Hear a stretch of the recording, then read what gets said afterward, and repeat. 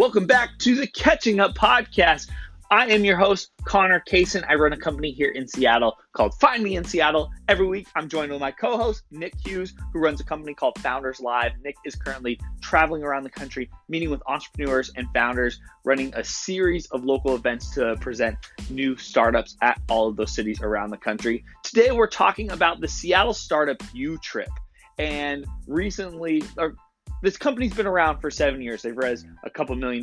They've had a lot of success stories. The founder was named Young Entrepreneur of the Year in 2015, and they officially shut down a couple weeks ago, very unexpectedly, quickly, and there's a lot of learning lessons from this experience. So Nick and I are going to go back and forth about what we've learned from reading the story about U-Trip. I hope you enjoy the show. Thank you very much for watching us. We appreciate you deeply, and we'll see you soon.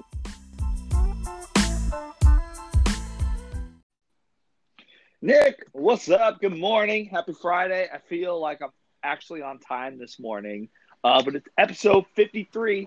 How you doing today? Good. Yeah, nice to hear your voice, man. You're on time. Yeah, I felt bad last week, so when I woke up this morning, I was like, all right, I'm going to make sure I send you a text so you know that like I'm awake and aware that the show will be happening today. Nice. So what's going on? How's your week been? It's going well. Yeah, I'm in Boston, enjoying things. Last week, we spoke last week, and last week it just really felt like a holiday week. It was, and a lot of things were slower, and just everyone kind of felt a little checked out. And it was my first week here, so this week was really more like getting into the groove and the rhythm. I was able to connect with the Boston team. I met with them yesterday for kind of the first time meeting with them in person, which was awesome. And just saw a couple locations, went and checked out a possible new venue that we're just considering, and then went to a little event last night, and yeah, it was fun. Fantastic, man.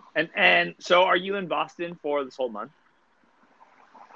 Yeah, I'm here till the 31st of July, and then I head over to DC, and then we have our DC event on the 8th, and then I'll actually be back in Seattle for a couple weeks at the end of August. So mark your calendars. Excellent. Yeah, actually, when you're here, I've been thinking about our YouTube, or not our YouTube, our podcast thumbnail.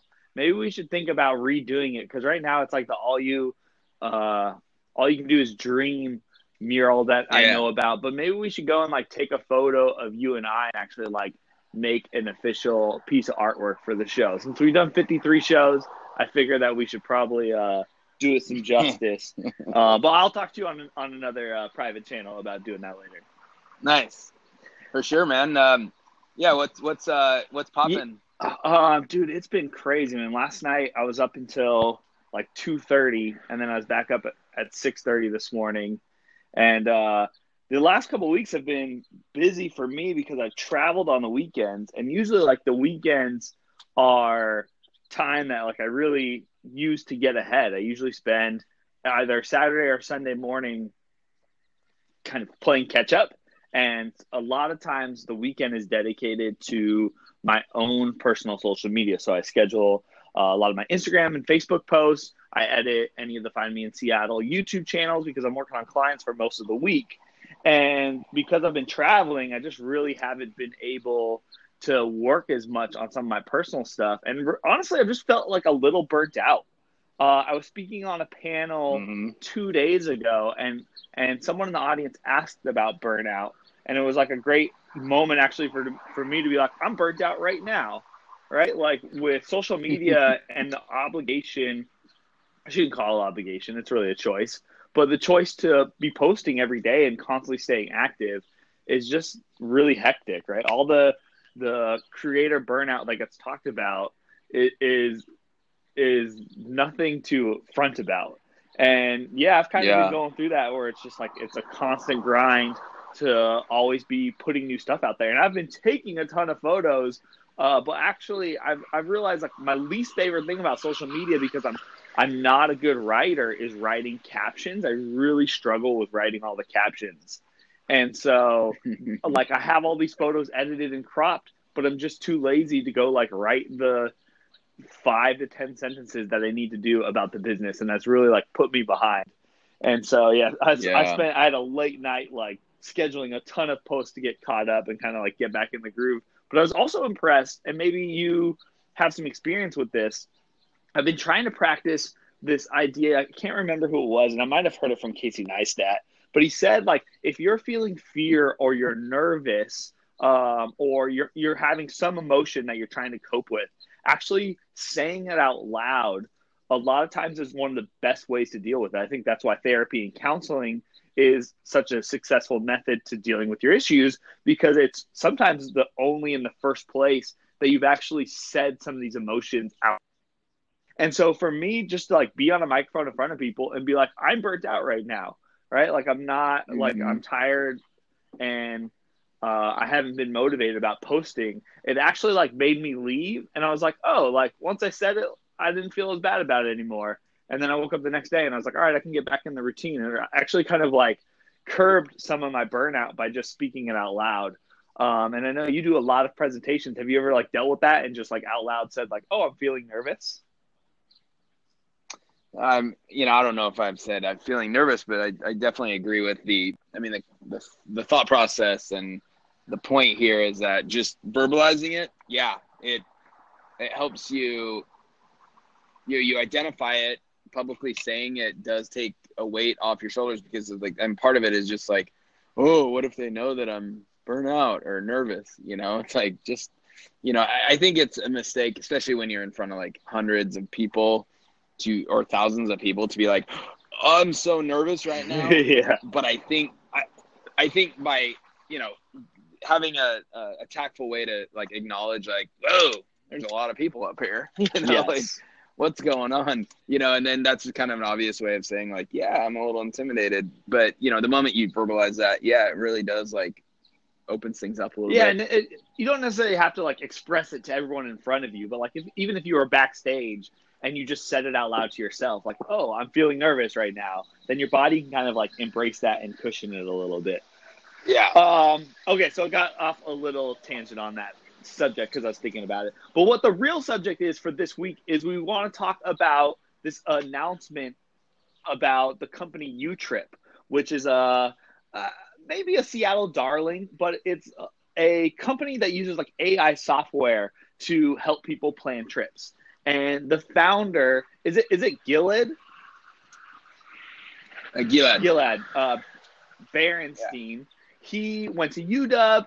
I believe he is an immigrant, and he was traveling around Europe, and he realized like there was just not a lot of good tools for helping him plan his trip. And so this company's operated for about 7 years here in Seattle. They raised a couple $1 million over the course of the time, and they just like abruptly shut down back in, I believe, in May.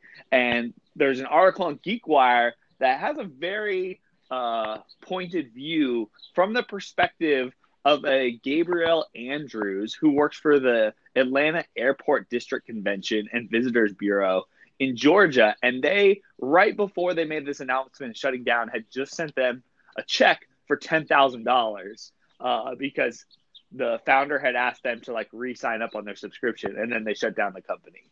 And so, Nick, I know you actually have somewhat of a connection with the founder of the team here. And I'm just curious about when this all went down and this information came out, like, how does this make you feel? Do you have any conclusions or assumptions about maybe what happened or lessons that we can learn from the situation? That's a good question. And yeah, this hit my radar too. And it, first and foremost, this is, we're not beating them around, and this is I think the general topic that we want to talk about today is more like, how to view this and how to approach, especially if you're listening and you're an early stage founder and you might be a lot earlier, how to like approach the problem so that you might not have this situation happen. But so Utrip pitched in, I think, 2016 or 17, probably 2017, I believe, Founders Live in Seattle.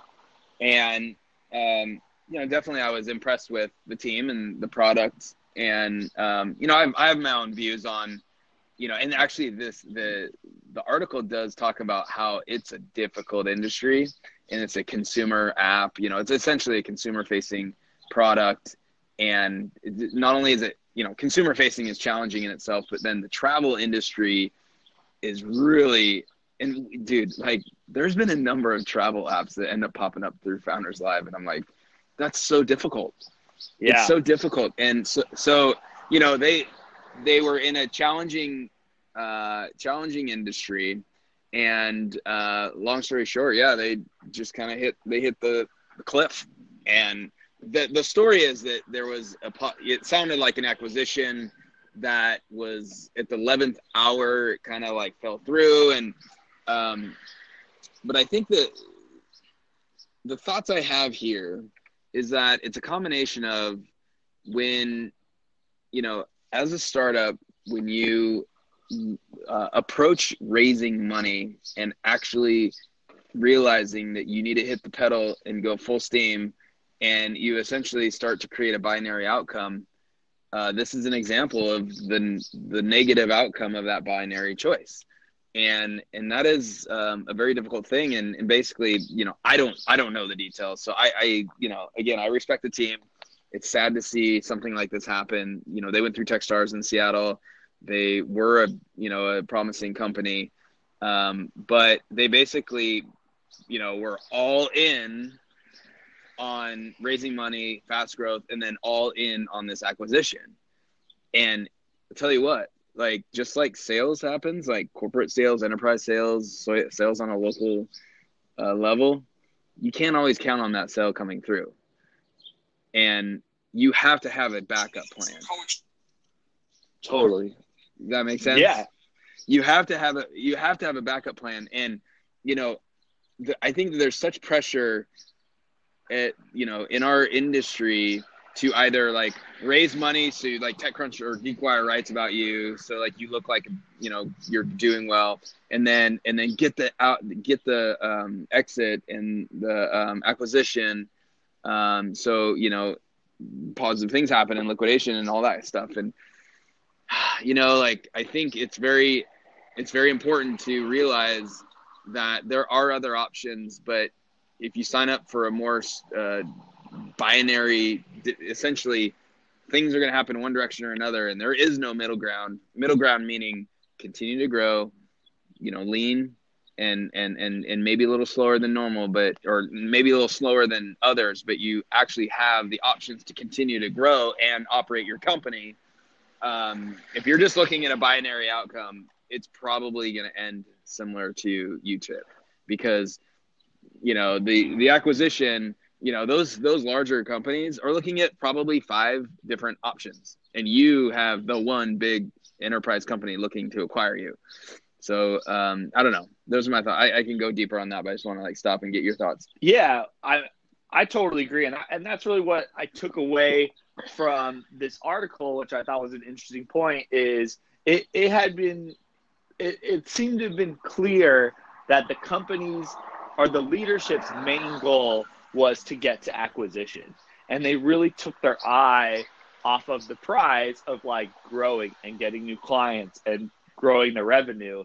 And so I'm not really sure how long that actually shifted. And the thing is, with the current startup ecosystem that values raising money over all other things, I'm not surprised that is the narrative. I'm sure that's the narrative in lots of companies, that it's more important to raise the next round, because that's pretty much the biggest PR boost that you can get right now, especially if you're worried about driving traffic to your site. Like not the easiest way, but the most common way to get notarized in a lot of these publications is to go raise another round of funding. And so when that becomes the motivation, then the customers are really the biggest losers of this all, because they're the ones not getting supported, not getting taken care of. And yeah, it was very sad to see this article of how this one specific customer in Atlanta lost out in that way. Mm-hmm. Yeah, I think it's just, Just a combination of a lot of stuff. And, like I keep coming back to this conversation and this topic. It's, sure, raising money and, having investors and having operating capital. It's either nice or needed. It's not necessarily required. And I think it's important that founders know that, or just look at all the options out there. And, I'll tell you, I'd rather build a company for 10 to 15 years on a really nice growth trajectory than sign up for this like intense binary, like total random, like raise money and you're just off to the races and you've minimized your options for the direction and the decisions you want to make in your company. And really it's like all or nothing. Like, are you like, what? Like, why is it all or nothing? And that just doesn't, I don't know. I would ask as a founder, I would ask you, what is the actual motivation here? What is the purpose of you actually creating and running this company? If it's just a sprint to an acquisition, a sprint to IPO, or, like IPO is another story because it takes 7 to 10 years and that actually is growing a significant company. But, to minimize your options. And if you're taking VC at any stage, early or, series A, B, C, you are signing up for a massive sprint and you are signing up for decisions that you are not going to be prepared to make. And I think it's just a big caution. I'm not saying don't do it. I'm saying it's a big ass caution to really look at all your options before you sign up for that. Cause there's no going back. No going back. Yeah. Once you sign on the dotted line, this is a bad term, but yeah, you're signing your soul to the devil, and you got to be allegiant to them and not your customer sometimes. Yeah, it's an interesting situation, and so I know you just because of the relationships you have, you've seen a lot of companies kind of grow and have to shut down. What do you think is the obligation of a founder to communicate in the right way with the employees, right? And I mean, all of the stakeholders involved. Dude, this is such a crazy, interesting question because, first of all, my perspective is, I mean, you lead how you want to lead, but my perspective is you got to treat people the right way and have honesty and transparency. But the problem is this, and like the weird, crazy issue that founders that are CEOs, so essentially the leadership team, but that leader and that CEO, here's the problem. Like you see the issues up ahead before anyone else does. But the moment you let out that we are going to hit turbulence, the moment you say that, you will lose confidence from your employees and they will probably start looking for a job. And that sucks because then you're basically like, well, shit, do I tell them with like 3 months left, we have 90 days, it's not looking good. I believe that we can actually make it, but just letting you know the percentage chance is low. So we're going to all work hard, but I'm giving you a 3 month or 60-day heads up that we are coming to, there is an end, the cliff is up there. We got to extend it, but the cliff is up there.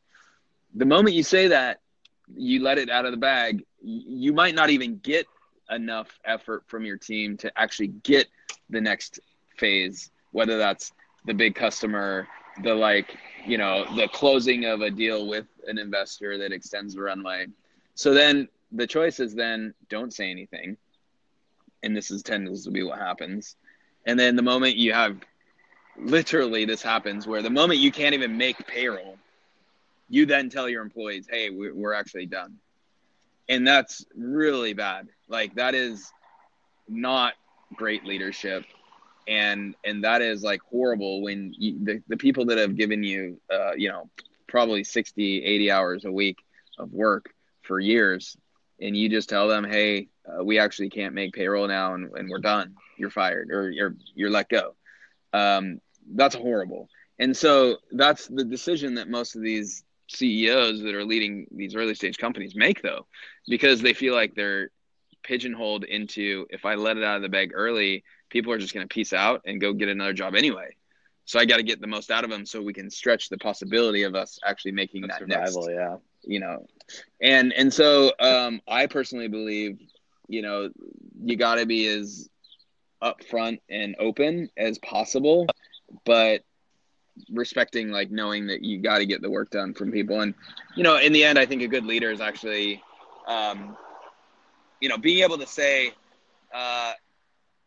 before it gets too difficult, just to be honest, we are hitting this like cliff, and I think it's probably best that you look for, maybe we have another 2 to 4 weeks here, but you probably want to look for another job, just like biting the bullet and being honest, because you're dealing with people's lives here. I mean, literally their incomes and their lives.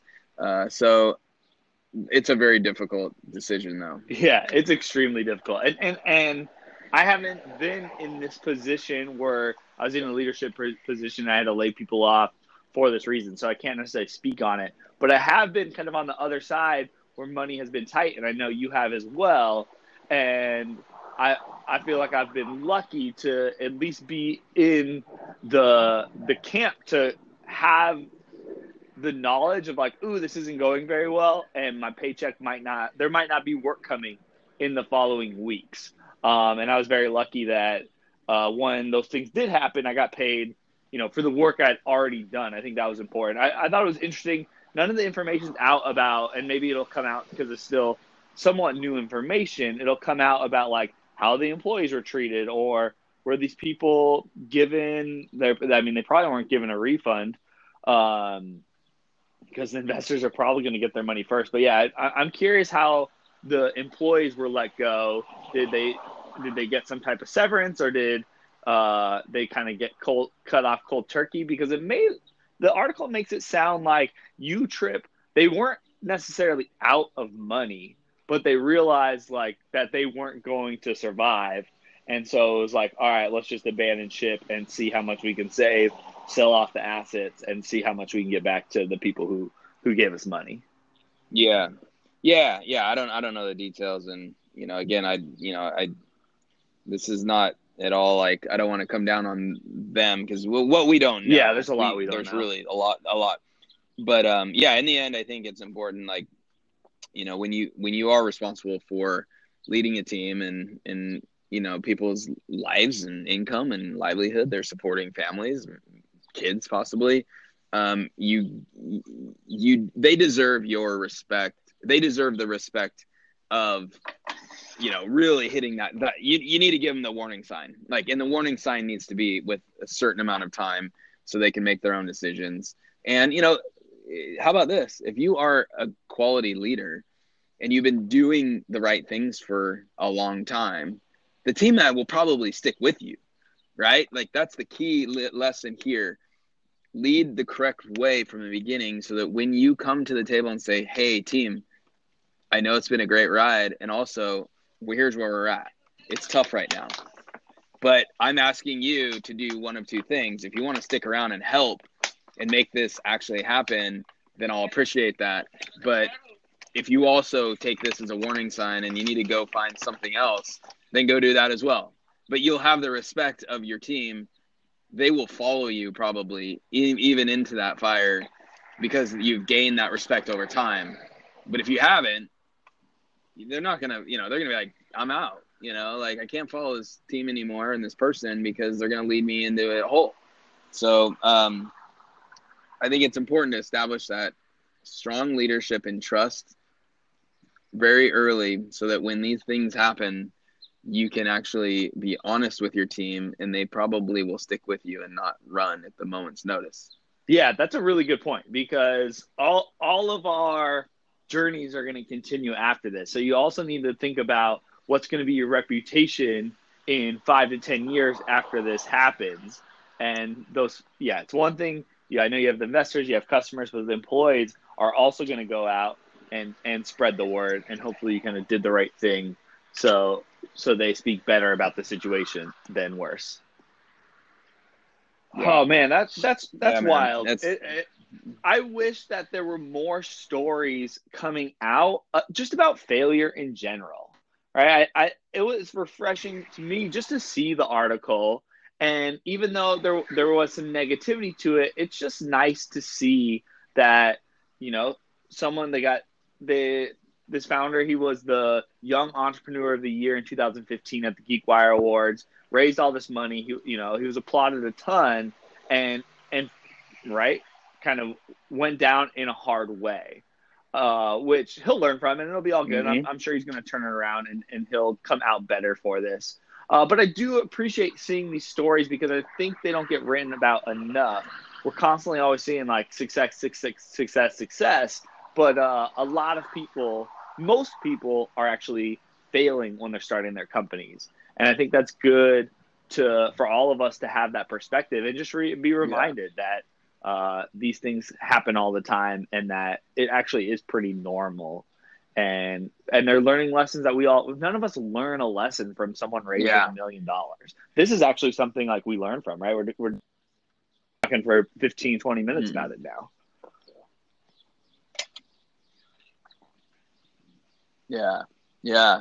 And it can't be easy to have it be written about yourself, but, they're probably learning a ton of lessons too, but, it is good that we as this community and an industry can look at these and say, okay, that happened.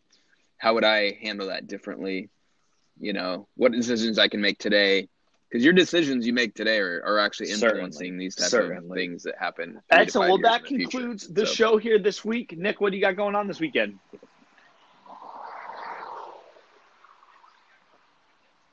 I was hanging out in Boston, and I might do a little bit of some history and more city for that, right? Like that's what I'm looking at. Ton of American history is centered around that. So that would be really cool. That's worth doing. Yeah. Awesome. I'm heading to Portland this weekend. Yeah. I got a friend's 30th birthday that I'm going to celebrate tomorrow. Which should be a crazy trip. Yeah, I'm driving there tonight after the workday. I'll be there Saturday. But then the Sounders play Atlanta here on Sunday at 1:00. So I've got to leave Portland early so I can make it back for the game. But it should be a good weekend. I'm looking forward to it. Well, thanks as always, Nick, for joining me here on the show. This is the Catching Up Podcast with Connor and Nick, and we will see you next week.